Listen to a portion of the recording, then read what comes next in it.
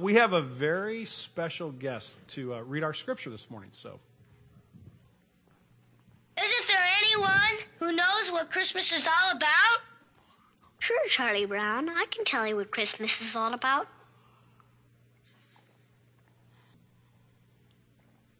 Lights, please. And there were in the same country shepherds, abiding in the field. The angel of the Lord came upon them. The glory of the Lord shone round about them, and they were sore afraid. And the angel said unto them, Fear not, for behold, I bring you tidings of great joy, which shall be to all people. For unto you is born this day in the city of David a Savior, which is Christ the Lord. And this shall be a sign unto you. Ye shall find the babe wrapped in swaddling clothes, lying in a manger. And suddenly there was with the angel a multitude of the heavenly host praising God, and saying, Glory to God in the highest, and on earth peace, goodwill toward men.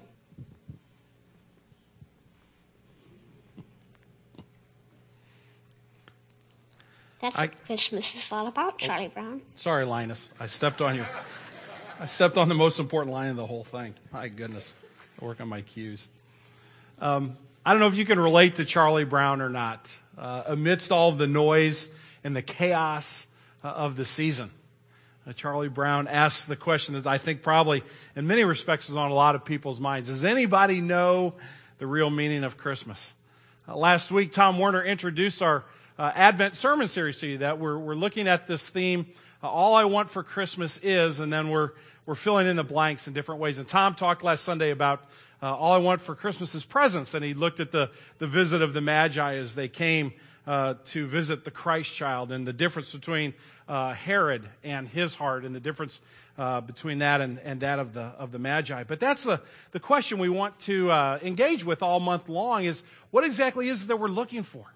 And joy seems to be one of those questions. You know, Tom said last week in a sermon, you finished opening up all the presents, you know, kind of there's paper strewn all over the living room, and maybe you don't verbalize this, but in your heart or in your mind, you're thinking, is there anything else? Is there anything more?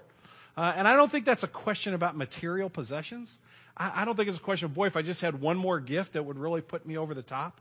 We've all had Christmases where we've gotten wonderful gifts, and we've all had Christmases where we've been disappointed by our gifts. I think I've told you a story before. My parents used to tape record our Christmas mornings as we opened the presents, and one year there was a particular gun I wanted, and you can hear this little voice when he opens up the wrapper saying, that's not the right one, that's not the Santa brought the wrong one. And you hear my dad saying, I told you it wasn't the right one, you got the wrong one. You know, that's actually an edited version of what my father said, but it's not so much a question of the toys as it is there's a yearning in our hearts. There's a longing in our lives to understand what there is in this life that is more than just gifts and wrappers. And we want to have a perfect Christmas. We want, pictures of laughter and joy and family gatherings and happiness. Those are the kind of images that kind of play over and over in our mind. And I guess the question is that a reasonable expectation? Is it reasonable for us to want something more? I want to broaden the question just a bit. I want to take it beyond just the Christmas context, although I think this time of year is a good introduction to it. And I want to ask the question is it possible to experience true personal joy on a daily basis? Is it possible that joy could actually be one of the defining characteristics of my life? And if so, what does that look like? And the bigger question is, what does God have to do with my joy? For most of us, at some point in our lives, maybe even this morning as you're here at Green Tree Community Church, God and joy don't seem to go together. It's almost an oxymoron to talk about God and joy. I mean, isn't God worried about all that religion stuff? Isn't God kind of sitting up in heaven with his his brow furrowed and his arms crossed and expecting us to obey the rules and ready to pounce when we don't? I mean, isn't God more disappointed with us and maybe just kind of putting up with us rather than rejoicing in who we are? If you look at the scripture passage that Linus read, I think you see the shepherds have somewhat of a typical response that many of us do when we engage with God and thinking about interacting with Him. And the shepherds are in the fields watching their flocks by night. And the angel of the Lord appeared to them. God's direct representative comes to them. And the glory of God, the light of God, the brightness of God, the majesty of God shined all around them. Their night became as day. And look at their response. They were terrified. They were terrified. What on earth is going on? Why is God here? What did we do wrong? Are we in trouble now? What's happened? I think so many of us have that kind of reaction, that to put God and joy together sometimes seems to be a bit of a disconnect. I want to examine this question of joy this morning. I want to do it three different ways. The first is I want us to look at a definition of joy. Secondly, I want to look at the impediments to joy. And then thirdly, I want to explore the pathway for joy. Because I think many of us maybe are like the shepherds. We're a bit terrified. Maybe we have a guilty conscience. Maybe we have a misunderstanding of who God is, but we don't put God and joy together. And I think Scripture does that, and I want us to consider it this morning. So my first point this morning is, how do you define joy? And I've really wrestled with this. I've really thought through this week, because for so many of us, if you picked one synonym to go along with joy, it would probably be the word happiness. So many people say, if I'm joyful, that's the same as being happy. And happiness is a bit of an emotional response. You tend to be happy when certain things happen to you. And I want to suggest that joy is actually deeper than that. It's much more profound than just simple happiness. A working definition I have for joy is three words: contentment with perspective. Contentment with perspective. What do I mean by that? Well, the first thing I mean by that is that joy is based on knowledge, not on circumstances. And Anthony alluded to that. He actually said that in his call to worship this morning. He said, one of the challenges we have as Christians is that oftentimes our circumstances dictate how we feel. And we have a lack of joy because our circumstances aren't what we think they should be. And I think that Anthony's exactly right, but I think Scripture tells us that real joy is based on knowledge, not on circumstance. James chapter 1, you're not going to turn there, but James says to the disciples of Jesus in his generation, count it all joy, and he uses this exact same word, count it all joy when you face trials and struggles of various kinds. Now that's a nutty statement. Count it joy when tough things happen to you, when the difficulties come, when the storms of life are encompassing you, when your faith is really being tested at that moment of crisis. Count that as joy. Why? Well, James goes on to say, because you know that the testing of your faith develops perseverance. And perseverance, so on and so forth. And he plays the whole thought process out. But the word in that sentence that grabbed my attention this week like never before was that word know.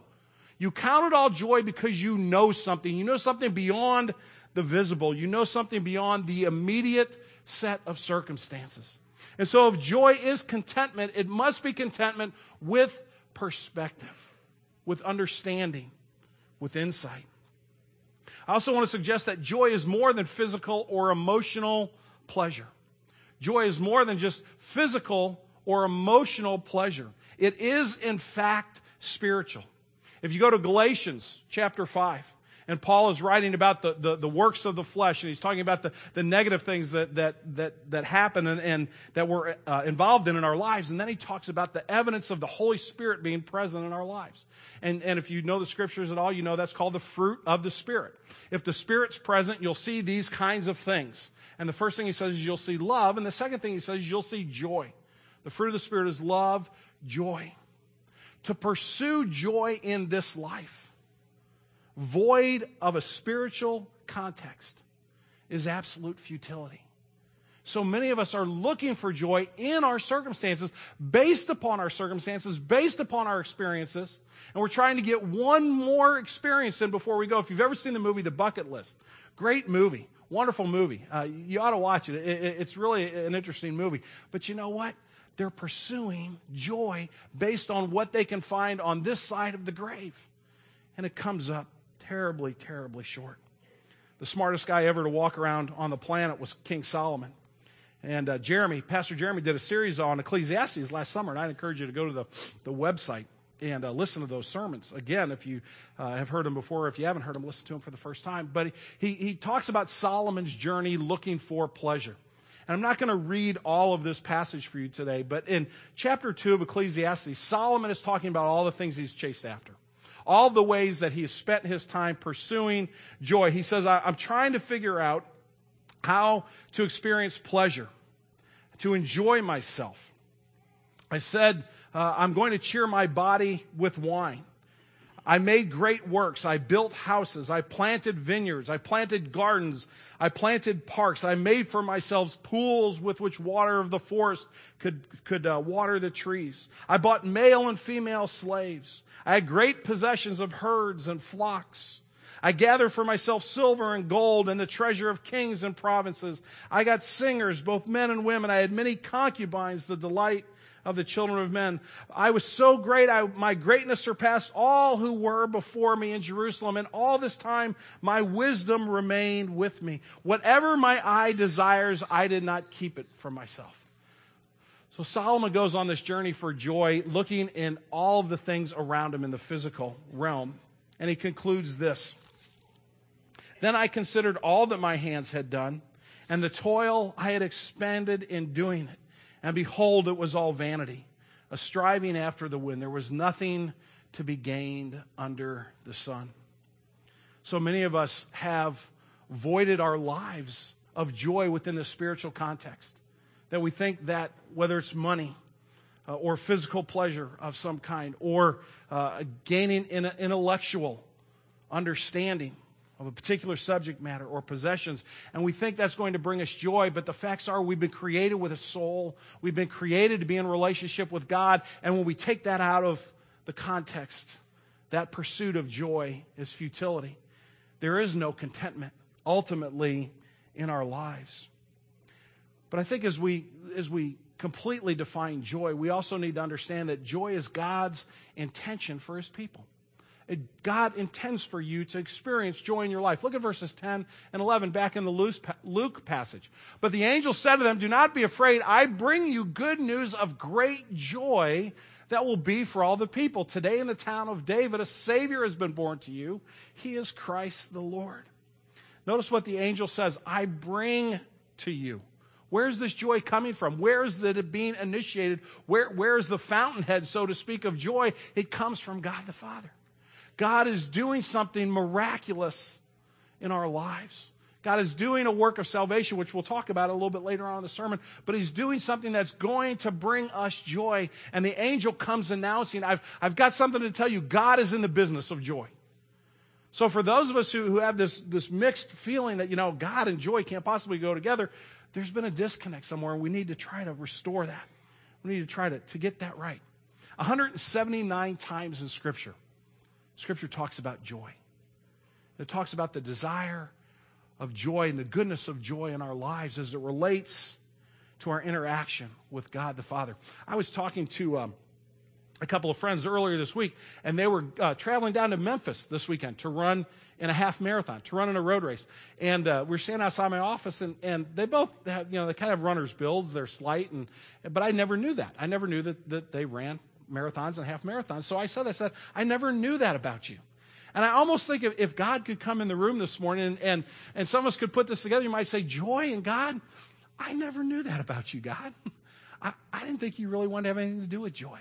I really thought you were all about, kind of keeping me in my place. Maybe the light's coming on a little bit for the first time for us this morning. The contentment with perspective. Our joy is based on our knowledge of ourselves, that we've been created to be in relationship with God, and that He desires to bring joy into our lives. So what are the impediments to joy? What are things that maybe stand in the way? What are things that might block us in our pursuit of joy? Now, there's lots of impediments. I'm not going to name all of them, and I'm not going to spend a whole lot of time on the ones that I do name this morning, but my goal here is just to kind of get the thought process going for you, to give you some suggestions that might help you think through this later on. I think this is a good exercise in introspection to say, what really keeps me from joy? The first one is when I allow my circumstances to dictate my spiritual well-being. Maybe I have a boss that's overbearing. Maybe I hate my classes this semester. I've got a couple teachers that are really making me miserable. Maybe my marriage isn't everything that I hoped it would be, or I'm struggling in my relationship with my children. And we have these circumstantial criteria, so to speak, that we put on whether or not we're going to be joyful. And we allow our circumstances to dictate how we embrace the joy of God. The second thing that can get in the way is life crisis. And these are very real circumstances. We can't pretend that life is good and easy and simple once we come to know Christ.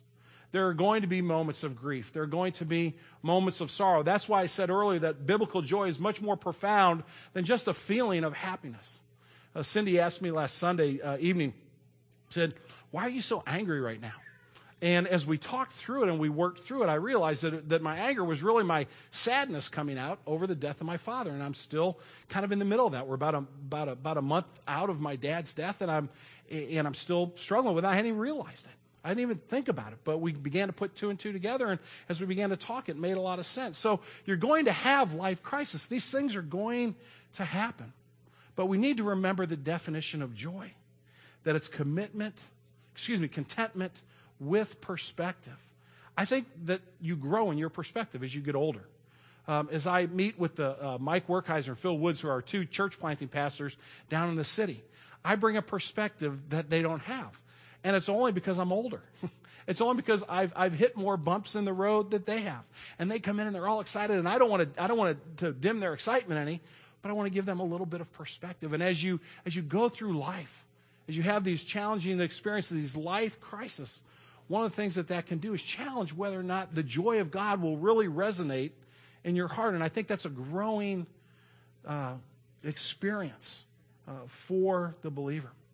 But there's also another impediment to joy, and that is when you put your self-interest ahead of everything else. When your satisfaction in life for you, what you get out of it, what's in it for me. I think that kind of self-absorbed mentality absolutely kills joy. When you're only concerned about what you want and when you want it and how you want it, it ends up making you, can make you a very miserable person. It can make the people around you miserable, quite frankly. When you live for yourself, you're not a very good friend. You're not a very good husband, father, brother, sister, mother, whatever the case may be. There's a great scene in the book Lord of the Rings, The Return of the King, and it's in the movie as well. And the two main characters of the book, Frodo, who's gone on this perilous journey to destroy this ring of power, and Gandalf, the wizard, who's helped him along the way. Frodo almost dies in the process, and he's saved it the very way. Frodo almost dies in the process, and he's saved it the very last second. And when he wakes up, he's no longer at Mount Doom in this terrible place, but he's in this very comfortable bed. And there's daylight shining in it. He hasn't seen daylight for weeks. And he looks up, and there's Gandalf looking at him. And they both have been on this perilous journey that has come at great cost to them. And they've both had tremendous, huge amount of self-sacrifice they've had to make in order to defeat this evil. And evil is actually personified in this book by self-absorption, by wanting all of the power, wanting all of creation to live for you. That's Sauron. That's the evil Lord. And they've defeated him. And they look at each other when Frodo opens his eyes, and they just begin to laugh. They don't say any words. There's no communication that's even necessary. They just look at each other and they laugh. When you're self-absorbed, there's no laughter. When all you think about is you and what you're going to get, you can't possibly look at another human being and experience the joy of your common faith, experience the joy of your relationship with God. Self-interest in the wrong sense of the word can impede at least our joy. A fourth, and I'm going to give you 5. The fourth is focusing on a criteria to be met in order for me to be joyful. I'll be happy when. Now, how would you fill in that blank? I'll be joyful if. How would you fill in that blank? We were sitting at dinner last night, and Katie was asking about the Advent sermon series because we weren't in church last Sunday. And I said, it's the whole idea of all I want for Christmas. And I was kind of playing it out, and so I said, all I want for Christmas is, and I paused, and Jordan, without looking up from his meal, said, everybody at church to tithe. And then he kept on eating. I didn't get quite as much applause as I did for the benediction comment earlier. I'm not sure why on that. And I said, yeah, Jordan, that's a great idea. Why don't you come preach the sermon tomorrow, and wear your ratty jeans. Maybe that'll help a little bit. He wears his ratty jeans on purpose. But what's my criteria? When will I be joyful? I'll be joyful if. I'll be joyful when. life, family, friends, possessions, all that's ultimately going to disappoint. And if they're at the center of my pursuit of joy, then I'm destined to be disappointed. And I'll give you one last impediment to joy, and that's bad theology. If you don't understand the gospel in its fullness and in its richness, and if you replace it with something other than the God who loves you so much that he sent his son to die for you, your joy is going to be impeded. Some folks say, theology isn't all that important. And to a degree, I appreciate that comment, and I agree with that comment. But to another extent, I don't. Because if you think about what bad theology means, it means a misunderstanding of God. And I said, a lot of us maybe struggle with, putting God and joy together. Well, that's bad theology, friends, because that's not the God of the Bible. That might be something you've heard somewhere. That might be something that has been ingrained in your mind by somebody, but it's not the God of the Bible. The God of the Bible is a God who longs for a relationship, who's gone to an unbelievable extreme to draw us back to himself, to save us, to offer us love and compassion and kindness, and give us true reason for joy. So those are some of the impediments to joy. But if joy is contentment with perspective, and we know that there's some things that maybe stand in our way, then how do we explore this pathway to joy? How do we find contentment with perspective? Well, let me give you just a couple of thoughts here. The first is this: we need to consider God's attitude and God's gift for us. Look at verse 12 in Luke chapter 2. It's a very famous verse. This will be a sign to you. You will find a baby wrapped in cloths, lying in a manger. And the old King James, the swaddling cloth, lying in a manger. And you have this really sweet picture of baby Jesus, don't you? I mean, just you got him in a little manger there, and the cattle are lowing, but the baby awakes and no crying. It's just such a sweet picture, right? I mean, that's why Ricky Bobby loved to pray to baby Jesus, right? I told my kids last night I was going to use Ricky Bobby in the sermon. They were like, Dad, please. Whatever you do, don't do it. I can't help it. I'm sorry. I'm just warped that way. But Ricky Bobby, it's a comedy. And don't see that movie. He'd pray to baby Jesus because sweet little baby Jesus. Well, sure, everybody loves sweet little baby Jesus. But why was he in that barn to begin with? It was a stop on his journey to the cross. You can't keep Jesus in a manger. He grew up. He became a man.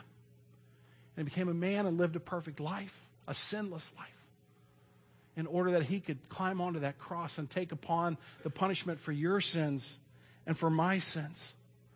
And we can't explore this idea of joy void of understanding the cross of Christ and everything that demonstrates about God's love and compassion and mercy. Friday night I was talking to a friend of mine who's a young mother, and she's been a mom for a couple of years now. I said, tell me, what's one of the things you've learned in the last two and a half years? What's one of the great lessons? And she said, without blinking an eye, I never thought I could love anybody as much as I love this little kid. And then she went on to say, and you know what else it's taught me? I can't imagine giving my child for somebody else, especially for a bad person. And it's reminded me about the profound nature of the cross of Christ. Friends, that's joy. That's it in a nutshell. It's understanding that God's gift to us is a sweet gift, is a gift that we should cherish and embrace because it brings that perspective of God's love and compassion.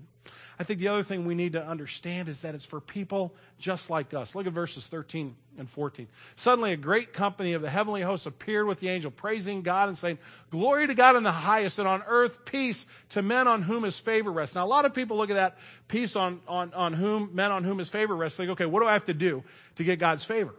And that's not what the sentence is about. The sentence is about God's act of peace already. His favor now rests upon mankind at the coming of Jesus Christ. He is acting favorably towards sinners like you and sinners like me by offering Jesus as a sacrifice for our sins. But it's not just for the rich and for the famous and for the powerful and for the intellectually elite. It's for the shepherds. It's for you and me. It's for everyday folks who have been broken and bruised by this world. It's for every one of us who have turned our back on God and decided we're going to live without him. We're going to seek joy in another way, and it's for those of us that have sinned that Christ has come in order to offer God's salvation.